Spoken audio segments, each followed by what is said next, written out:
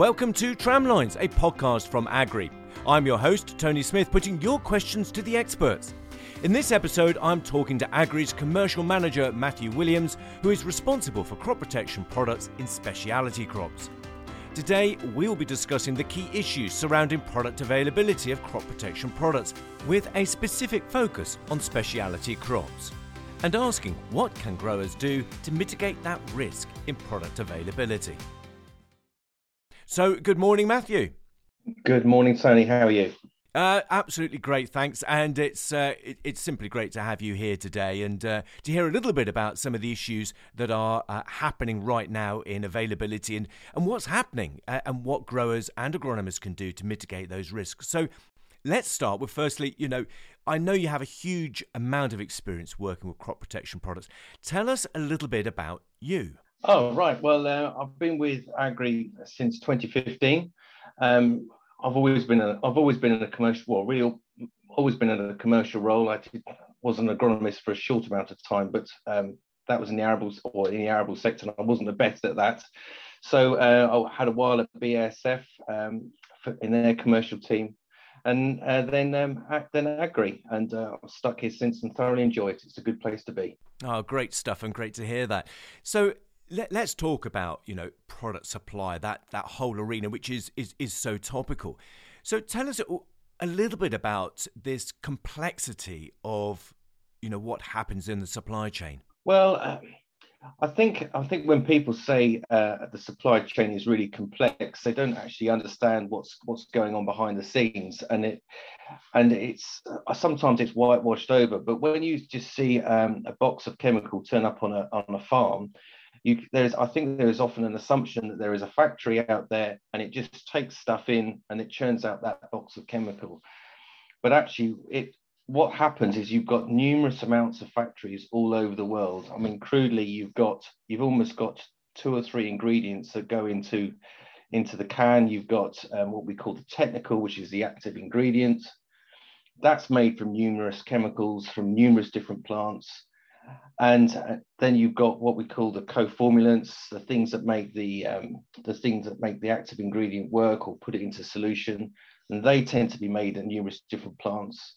And then those bits are probably taken to a 3rd or 4th site where they're mixed together, and then they're put into containers and packaging. And the packaging, that's one set of logistics, and then you've got cardboard, that's another set of logistics at the moment, which we're coming across, and even paper. So it's all that stuff, paper, cardboard, formulants, base materials, they're all shipped all over the world and made in lots of different plants, involving thousands of people. And if any one of those things falls down, like we're seeing at the moment, then you see problems. Yeah, I mean, we tend to forget that if we're buying a specific active ingredient, that we tend to forget all those other components that come together, just as you're talking about, even the cardboard. I haven't even thought about that. And, in terms of those production sites, where are they in the world? Well, they are all over the world. So a lot of what we use is made in China, and specifically made in Eastern China, really.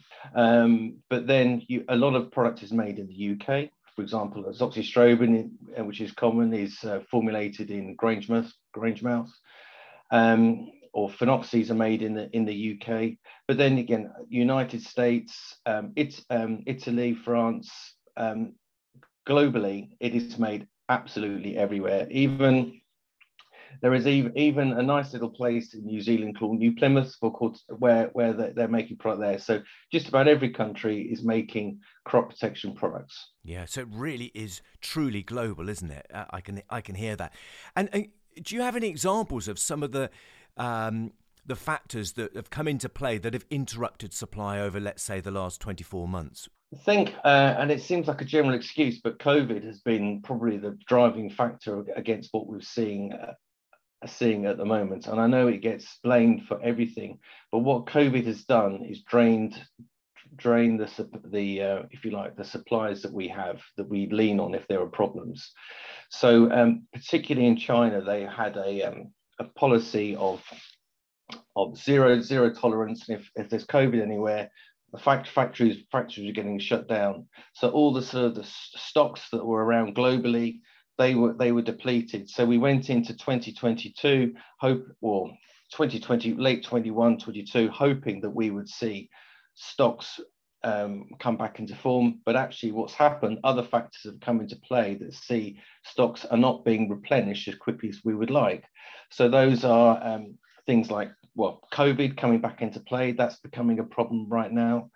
We're seeing problems around energy. So China has an energy policy. They're trying to become much more efficient, and how they enforce their energy policy or clean energy policy is by closing down factories who don't conform. I think they're old regulations, but they're becoming much more stringent in how they enforce those now. And the other thing is, we probably should have seen it coming, but it's the Winter Olympics in Beijing, and they like to see clean air and clean, nice blue skies, and they shut down everything for that. And the one thing that happens every year is the Chinese New Year, so everything closes for the Chinese New Year. So those are some real challenges there. COVID continues to be a problem globally. Even in the UK early this year, production lines were being closed down because it just didn't have the staff to manufacture stuff for 2022. And then if you want to make it Apollo 13, where what else could go wrong, you have sort of global events that really ruin stuff like hurricanes. There was a hurricane called Ida, which knocked out a glyphosate factory. So I think every grower in the UK knows about the rising costs of glyphosate or the lack of availability. So you start to get to a point where you think, what else could go wrong? And then you find something else indeed does go wrong, and that will be the availability of petrochemicals. And that's very live at the moment.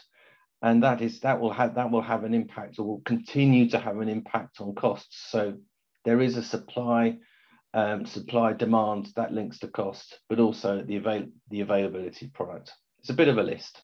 Yeah, I can hear that list, but also I can hear just how complex it is. So at the end of the day, how does that all affect price? It really does depend on the product and what goes into it. So if you're dealing with products that are have some raw materials that are tight, that are proper sort of commodities, then the price goes up, and that's just you see that with yellow phosphorus that goes into glyphosate.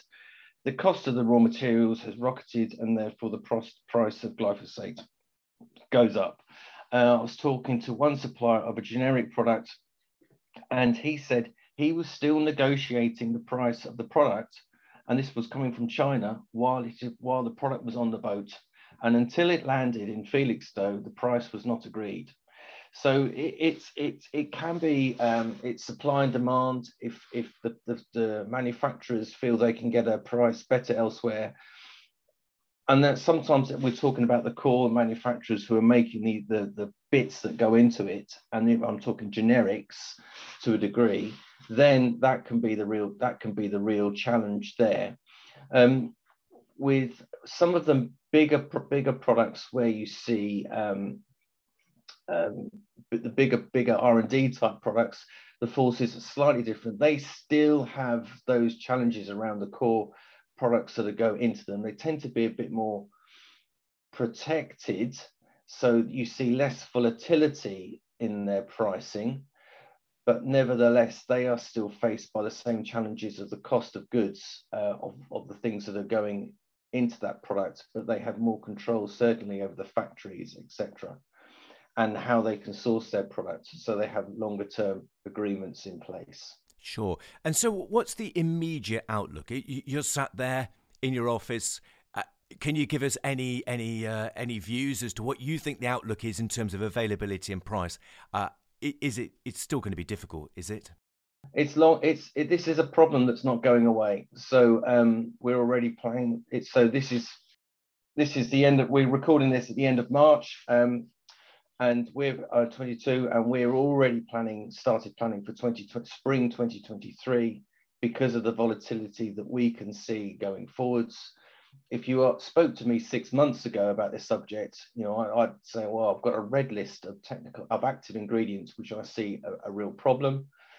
And then a month ago, it was we're worried about some active ingredients, and now we're worried about some co-formulants, and now it's a massive moving feast of active ingredients, co-formulants, cardboard, paper, logistics, everything.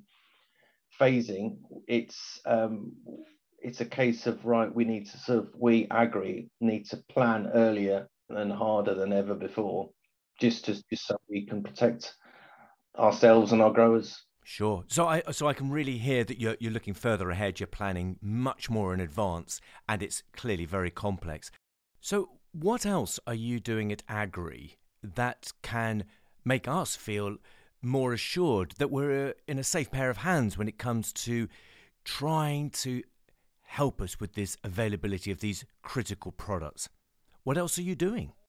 Well, the idea that growers think they're in safe hands, I could almost hear people sort of rolling their eyes, but we are working really hard to sort of to protect the growers and of course ultimately the business of Agri. So how we're doing that is, firstly, we plan hard, and we plan as hard and as accurately as we can and as far ahead as we can. So that's habitual, and we've been doing that for years, but we just keep getting earlier and earlier every year. The other thing that we're doing is we are investing in storage, and we started a process of increasing our storage for Brexit, thinking that and also changing our planning and taking product in earlier because of Brexit. But that's, if you like, the lessons we learned there have carried on because of this, because it's the same sort of problems. So we are the money that we're spending in making sure that we've got products available early before the season starts is more than ever before. In fact, this year we had got more storage of products for Agri than we've ever had. And that includes Brexit. So it's a genuine investment in making sure that we've got the product there, because if the product isn't there, then obviously A, we lose business, and B, we lose customers. So that's the first thing we definitely do not want to do. Sure. And you mentioned a little bit earlier on in this podcast of how you're obviously working very hard and closely with suppliers. Are you having to do that even more so? Yeah, and I think, to be fair, I think suppliers are finding it more challenging than they expected even, a month ago or 2 months ago. The challenge is that we all knew that we would face some challenges around getting some products into the UK. None of us were expecting the timelines. So what we're working with closely with the suppliers is around the phasing of products. So if we expect products in April, when's it coming in April? The next challenge we're facing is, okay, they're saying, well, we expected it to be early April, and sometimes it's now slipping into late April, early May. So we're trying to work out what are the alternatives, how do we sort of balance those challenges? And I think all manufacturers, to be fair, are struggling more than they expected and having to work a lot harder just to deliver what they said they would deliver in the first place. And some are better at it than others, just because of their processes that they've got behind the scenes. Sure. And looking even further ahead, when we spoke before today, you talked about that plan C, where R&D comes into play, and Agri's got a very strong element of R&D, looking at alternatives. Is that even more important now? Yeah, well, I was talking to agronomists the other week, and they said, well, Matthew, what's your plan B? And even what's your plan C? So the first challenge that we have is choice. So if as a grower, or an agronomist, you sort of think, if you lose a product, or if a product doesn't turn up in time, what's your choice? And if you're an arable farmer, you've probably got more choice than someone who's growing something like lettuce or apples or something like that. So if you have choice, then it's a case of, or whatever your choices are, then speak to your agronomist and work out what they are. phase them into your plans accordingly. And I think if you don't have choices, speak to your agronomist and say, what are those must-have products that those products we absolutely must have, and then start to sort of think about planning a little bit further ahead. So instead of saying we need product A next week, let's plan it, let's bring it in, the day or two before we need it. Think about the must-haves. Okay, maybe sort of think, well, a couple of weeks before we need them, buy them in, because what we're facing is that daily we're getting phone calls from manufacturers where unexpected things are going wrong for them. And so if a business as a grower, if you need something, I'd suggest those that sort of are just a bit more proactive for those essential products, we're better off. By the way, I'm definitely not saying get all your stuff in now, because nobody will be able to fulfill that. It's just, if you need essential products especially for the speciality type, fruit, veg businesses, just think maybe a couple of weeks ahead rather than the next day. Yeah, so that's a great top tip that you've shared with us there, Matthew. And so what else can you do? What else are you doing at Agrii to help with this situation? To follow that up, well, what we're doing behind the scenes is that we're trying to sort of create the alternatives for the grower. So, if we think that the product is going to be late, not timely, late or short, no matter what the crop, whether it be wheat or lettuce or whatever, we are trying to work out technical alternatives or commercial alternatives. So I can tell you this morning, I've been trying to find, a plan B or a plan C for a product that will not arrive on time. So we can try and have a seamless supply for our guys and out there recommending products. And then also where products come, we just can't do that. Find that active ingredient that has the correct label. What we're doing is we're supplying our people generally with technical information to say, right, in the absence of this, you can recommend this and that, and we should have good availability of that. So that means that you're having to work very closely with the technical teams. You spoke about the agronomists just now. So it's not just you guys in supply working in isolation. It's very much part of a chain reaction, if you like. It is a chain reaction. I mean, we are sort of, we do work hand in glove. We are a technically led business. We're proud of that. So the first thing that happens, if you like, the process is as soon as I think there's a problem, I pick up the phone to, if you like, my technical colleagues, and I say, look, here is the problem. Please, I think these products are okay, and they're generally what happens. I say, that's nice, Matthew, but those are products that you think are okay for the supply wise aren't any good. But then they supply me with the alternatives that they think are good, and then I see how I can work something into the planning process. We take it very seriously behind the scenes to try and have a seamless sort of operation as possible. And but I think on the whole, working with our technical colleagues and then trying to find solutions, other alternative solutions, I think we should get through this okay. Okay, well, that's good news, and we'll all be relieved to hear that. So what one top tip would you like to ask growers to think about and maybe do differently this spring? I'd say my top tip is just speak to your agronomist more and let him know what your plans are. And if there are any problems, hopefully your agronomist will be better able to sort of help you. That would be my top tip, increase your communication. Well, thank you, Matthew, for that in-depth insight as to what is affecting product availability and what you at Agrii are doing to help and what growers can do to mitigate that real risk to crop production. Clearly, a challenging time. That's it for this podcast, but do tune in again as we meet the experts throughout the season, exploring the many immediate and longer-term questions for growers and farmers in the UK. If you have any questions that you'd like us to ask the experts, email info@agrii.co.uk. See you next time.